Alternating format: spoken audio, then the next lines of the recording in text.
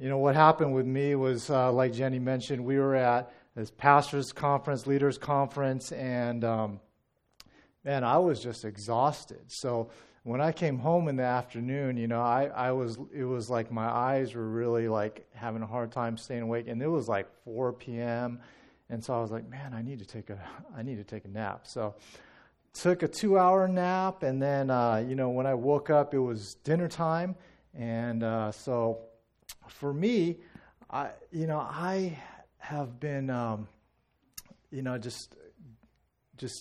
nonstop kind of learning what it means to be a father of teenager and middle schooler and just all the different things of making the breakfast and do this for me or do that and this week my wife is up in Washington area, and so I've had to get extra ready, have to help the kids in the morning, get them to school, all that kind of thing. And so all that to say, I was just exhausted yesterday. And, man, I had a little bit of a break because my sister-in-law and brother-in-law took care of my kids while we were away. So when I came home, and I was just free, just take a nice nap and prepare for today. Well, this morning we have an interesting passage. We're continuing through the Gospel of Luke, and today we come to the story that is often referred to as the rich young ruler, is how it's commonly known. And it's just interesting how God works and how He brings everything together for us. And really, as I was anticipating, man, we're going to be talking about this story, and as I was sitting there after my nap and eating my meal, what did I do? I'm like, I can't just sit and eat a meal by myself. I need to watch the TV or something, right? So I'm searching my Netflix. I'm looking on Amazon Prime, whatever. It's like there's got to be something that is kind of interesting that I can watch. And so I just saw a documentary, and I was like, you know what? There's just nothing on here that's interesting, but this is maybe relatable somehow. Maybe, God, you put this in front of me, because it was all about wealth. And this documentary, I'm not going to say the name because I can't really recommend it, but it was this photographer's journey, looking at her career of having this kind of niche of documenting like the ultra wealthy.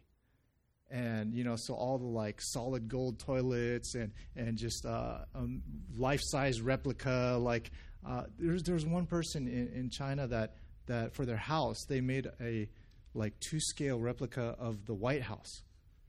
And from the Oval Office, when you look out, they had a replica of Mount Rushmore. And I was like, whoa. So anyway, she had this career of documenting just extravagant wealth. And so I thought, okay, that looks kind of interesting. Let me kind of zone out while I eat my dinner. And one of the things that I found really fascinating about this documentary was she also followed some, people that were young people, like high school students. And they were people that may be born into like the son of a rock star or, a wealthy family and just how that wealth kind of affected them. And there was just this interesting contrast as she shot or showed these photos that she had shot and interviews she had taken when they're in like high school or even junior high, and then 25 years later. And there was one guy who was a rapper at like kind of when everything was just being developed, and so he was saying like, all his music is about getting money and women and all these things, and he showed like one of his first music video kind of, and you're just like, whoa, this guy is like, it's out there, and he said when he left this photography, he was like, hey, when you see me in like 20 years, I'm going to have like 20 million like cash just like there. I'm going to have like 100 million in the bank. Like that's my trajectory. Like just wait and see, right? And then when she finds him, decades later, he's got 4 kids, and his whole outlook is totally changed. He's like, no, that's not what, I realize that doesn't matter. Like, I just want to raise my children right. And he was just, his pride was that his daughter had just gotten a full scholarship to, university. And he was like, that's my goal now, is just to, see all my kids receive education.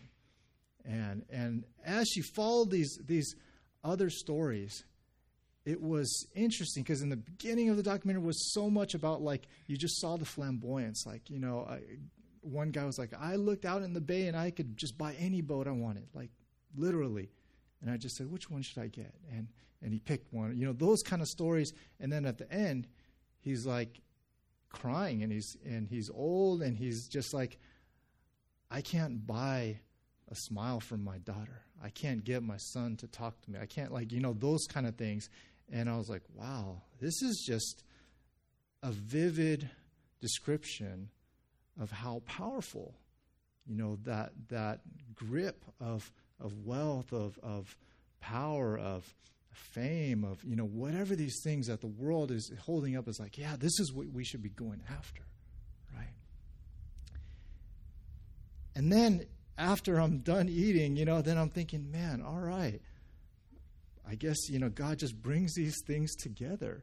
And what is our passage for today? It's talking about the rich young ruler.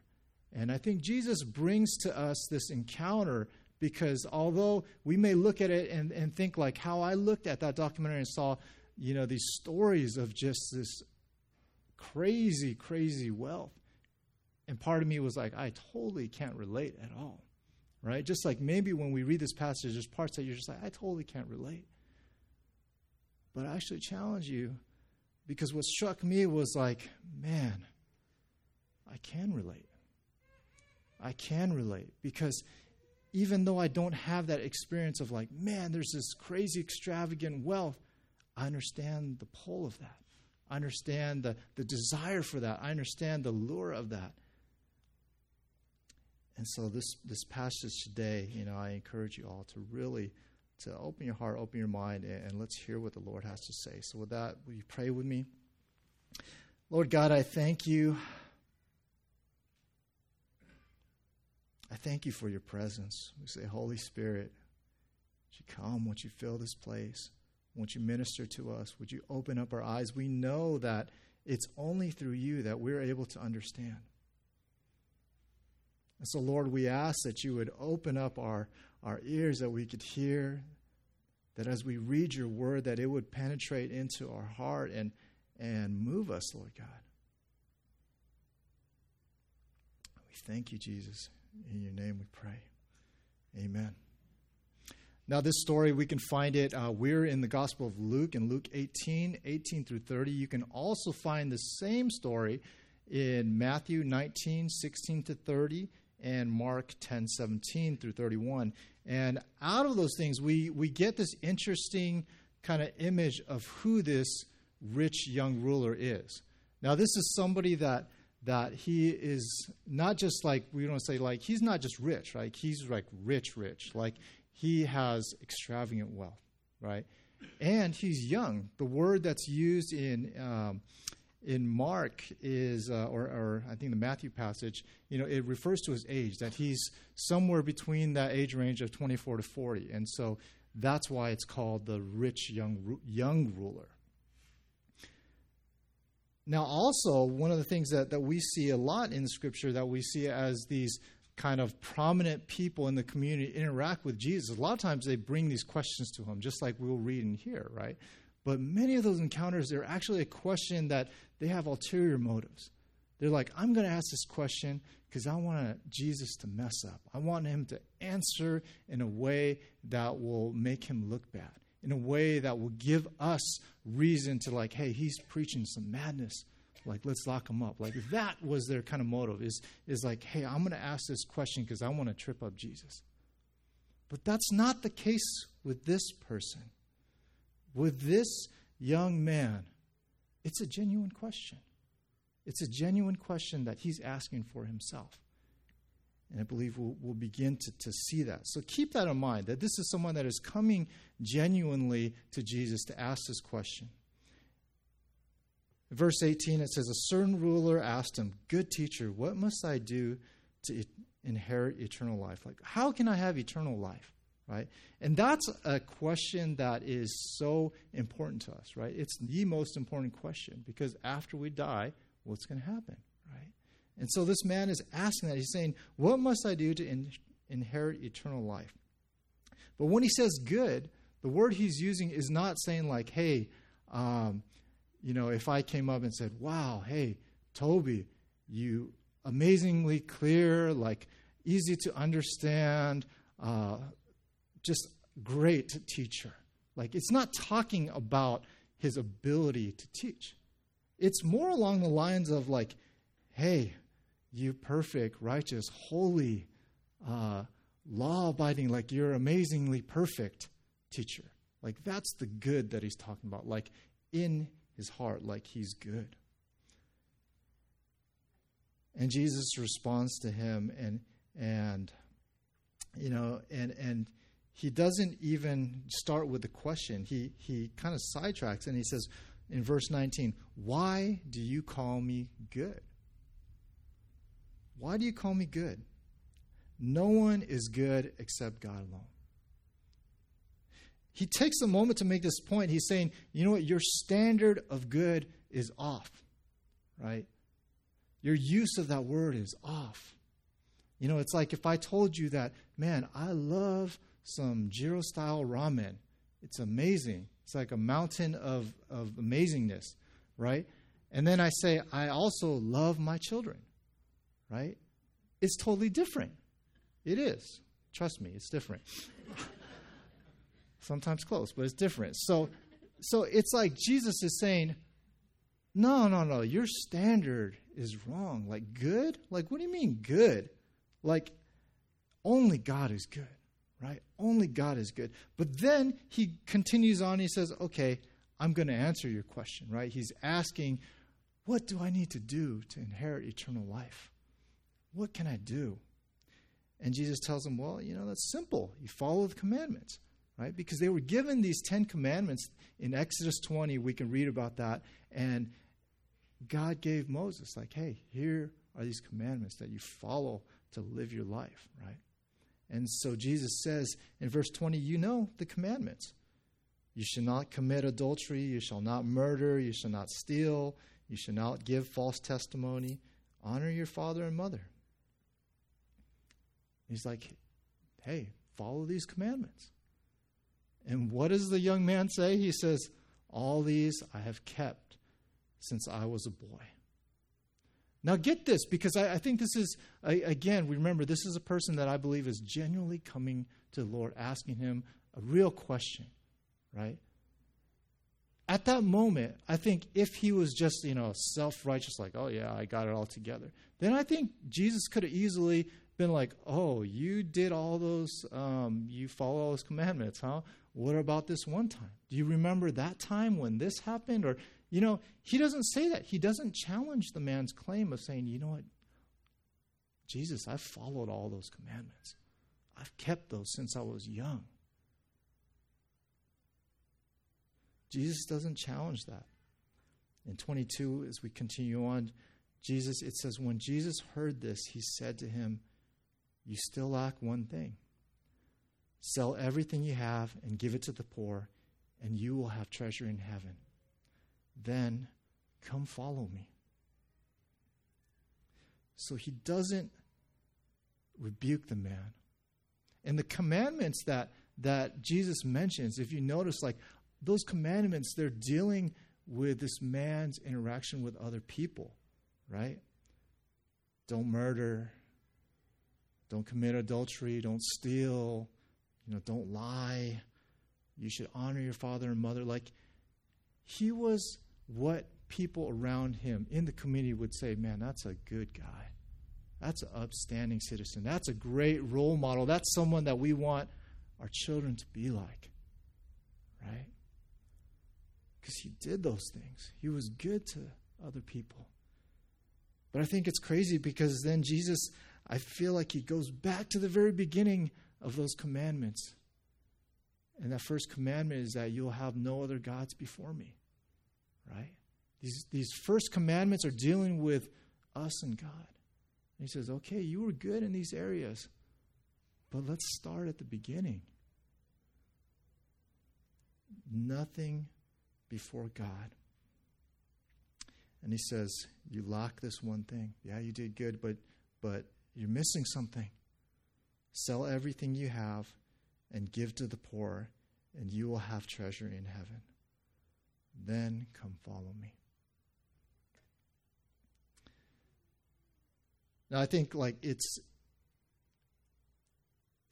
so amazing the way that Jesus, even though he doesn't ask a question here, it's like he answers with a question. And Jesus does that all the time. When people would ask him things, he'd ask them a question back, right? And here, it's kind of like he does the same thing, except the question that he's asking, while the man is wanting, like Jesus, what do I need to do to get eternal life? Just tell me, and then I can go home, because I know something's missing. I've been a good person, but something's missing. Just tell me, what do I need to do to fill that? Tell me, what do I need to do to be completely right? And he wants this answer that he can take home, that he can think about, that he can, study and figure out and think, how am I going to do this thing that Jesus gives me? But instead, Jesus gives him a question in the moment. Essentially, that question is, hey, here I am. Will you follow me? There's no room for, let me think about this, let me think about that. It's very simple. Will you follow me? Right now. Will you follow me? Right? It's in the moment. It's like if I came up to my friend Gary and I put out my hand. I'm asking a question. Will you shake my hand? Or will you leave me hanging? Right? It's a choice he has to make in the moment. Right? Him doing nothing or whatever, that's an answer, right? And it's the same for us. It's the same for this man that Jesus says, hey, what do you need to do to have eternal life? You got to follow me. You got to follow me. Will you follow me?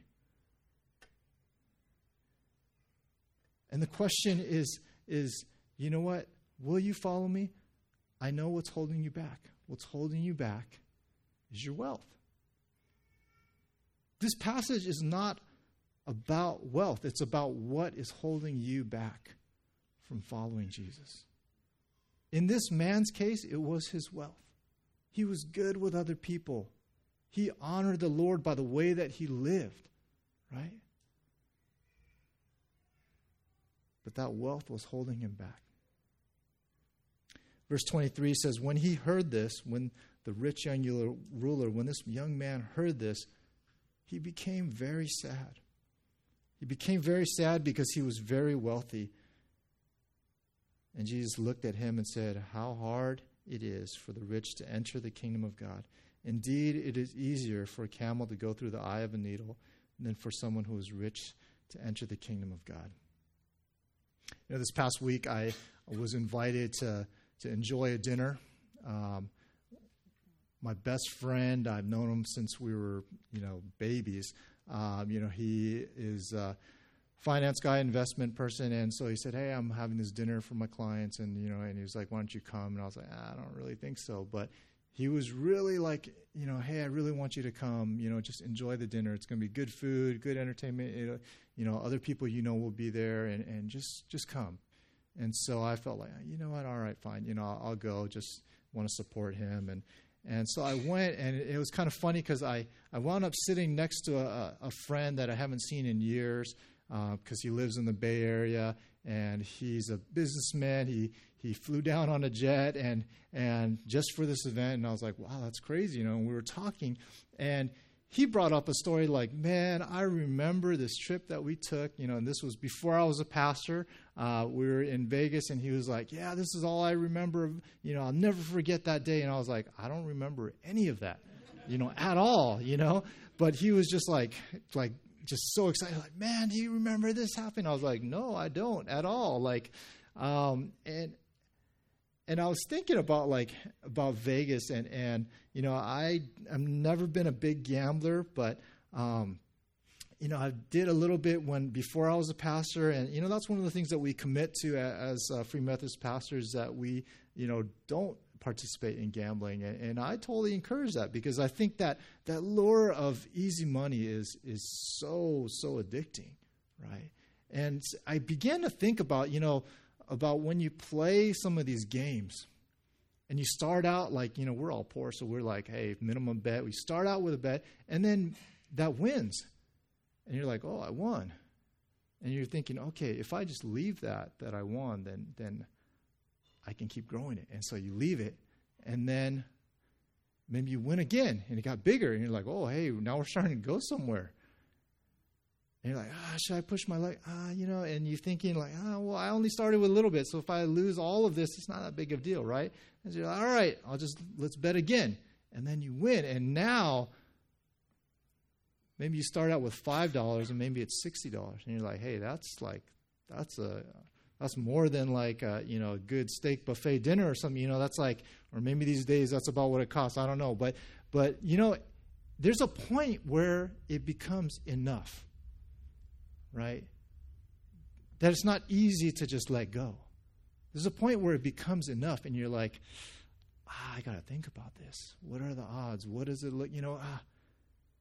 And then maybe you say, no, I can't do it, and you just say, hey, I'm leaving. I'm cashing out. I can, you take your chips or your money, whatever, and you leave the table, right?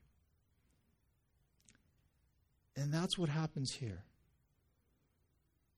Is Jesus says, come follow me. And the man has too much. That's why he says it's hard for the wealthy to enter in. It's hard to let that go, because it has become too much. That they see it's too much. It's too much. It's not a minimum. It's not a little bit. It's too much. I can't let it go.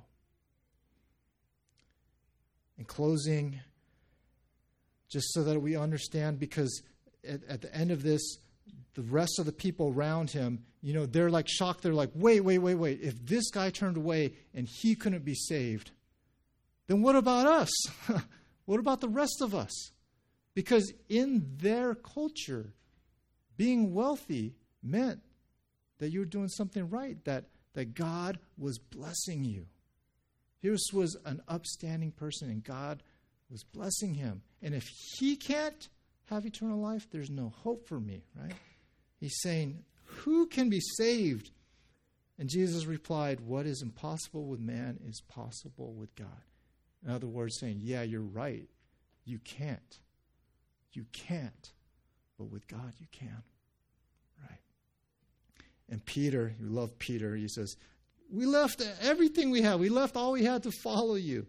And Jesus, I think, reassures him, saying, hey, truly, I tell you, no one who has left home or wife or brothers or sisters or parents or children for the sake of the kingdom of God will fail to receive many times as much in this age as in the age to come, eternal life. Right? An equivalent to that is if I told you, you know what, hey, what do you need to do to be a good Christian? It's to be someone that influences others, that shares the gospel, that shares this message that, you know what, who is Lord? Who is King? Jesus is King, right? This is a buzz. This is what I woke up to this morning. You show the Times Square. This is a worship leader I follow, but he showed this picture of, this is an ad for Kanye West's album, right? And it's titled Jesus is King. And it's a big controversy because people are like, is he really Christian? Is he not Christian? Is he, whatever. And this worship leader says, you know what? Whatever the reason, this weekend millions of people will walk by this and read, Jesus is King. And he said, because of that, I praise God, right? And it's like if I told you, you want to be a good Christian, you got to share the gospel. Kanye didn't do enough, right? That's what it's like. And you're like, Kanye didn't do enough? Tim Tebow didn't do enough? Billy Graham didn't do enough? How am I going to do that? And he says, you're right, you can't do it. on your own. But with God, all things are possible. And that's why we're here today. That's why we take communion and we remember that for us to have eternal life, to have relationship with God, when that young man says, "What must I do?" Jesus says, "Nothing. You can't do it. It's impossible for you. It's only possible with God." And as we take communion, we remember that it's only because of Jesus that we're able to have communion with the Lord, that we're able to have relationship with Him, that we're able to go through this life and to have joy and fulfillment and peace. So when we look at our weekly challenge, read Luke 18:18-30, and think about what is going on here, right? That's our no part. Grow. If Jesus asked us to leave all and follow Him, what would that all be? What would He tell you to give up? Would it be wealth, like this rich young ruler? Would it be maybe your work? Would it be sports? Would it be, what is it that is holding you back? That is keeping you from making that commitment to the Lord? And for those of us that are Christians, that we say, hey, we've received that gift from God. We have, made that decision to follow Him in life. Well, I believe that our lives are filled with these moments where Jesus is standing before us and saying, hey, will you shake my hand? Will you follow me? Will you come now? Will you do the right thing, or will you not? It's not something to think about another time. It's an immediate question, yes or no. Right? So overflow, pray that God will lead you. Pay attention to the moments when He calls you to obedience. And I think you'll find that if you pay attention to that in those moments when Jesus is saying, hey, smile at the person serving you food. Hey, maybe tip them. Hey, say hi to this person. Hey, ask your brother if he needs help moving. Hey, whatever it is that He puts before you, then you'll begin to see, just your life change. You'll begin to see people being blessed. Just like if that rich young ruler sold all that he had, who was going to be blessed? The poor, right? How blessed would they have been? Wow, right? And I encourage you, whether positive or negative, or where you said yes or you said no, share that moment with another believer or record it for yourself. But think about that. How did I respond in that moment? So let's pray, and we'll finish with communion. Pastor Toby's going to come up. Lord God, we thank You for Your word and for how You challenge us, Lord God. There's so much that we could go into and just so much teaching that we can glean from this passage. But Lord, very simply at the heart of this is a question of, will we follow You? And Lord, we know that is impossible out of our own will to be good, to be righteous, to be people that are worthy. Yet You've given us Your Spirit, and so that what is impossible with man is possible with You. So Lord, let us lean into that. Let us follow Your guiding. Let us be filled with Your Spirit, that we would be obedient to Your call. That we would be people that are full of joy and are truly living. In Your name we pray. Amen.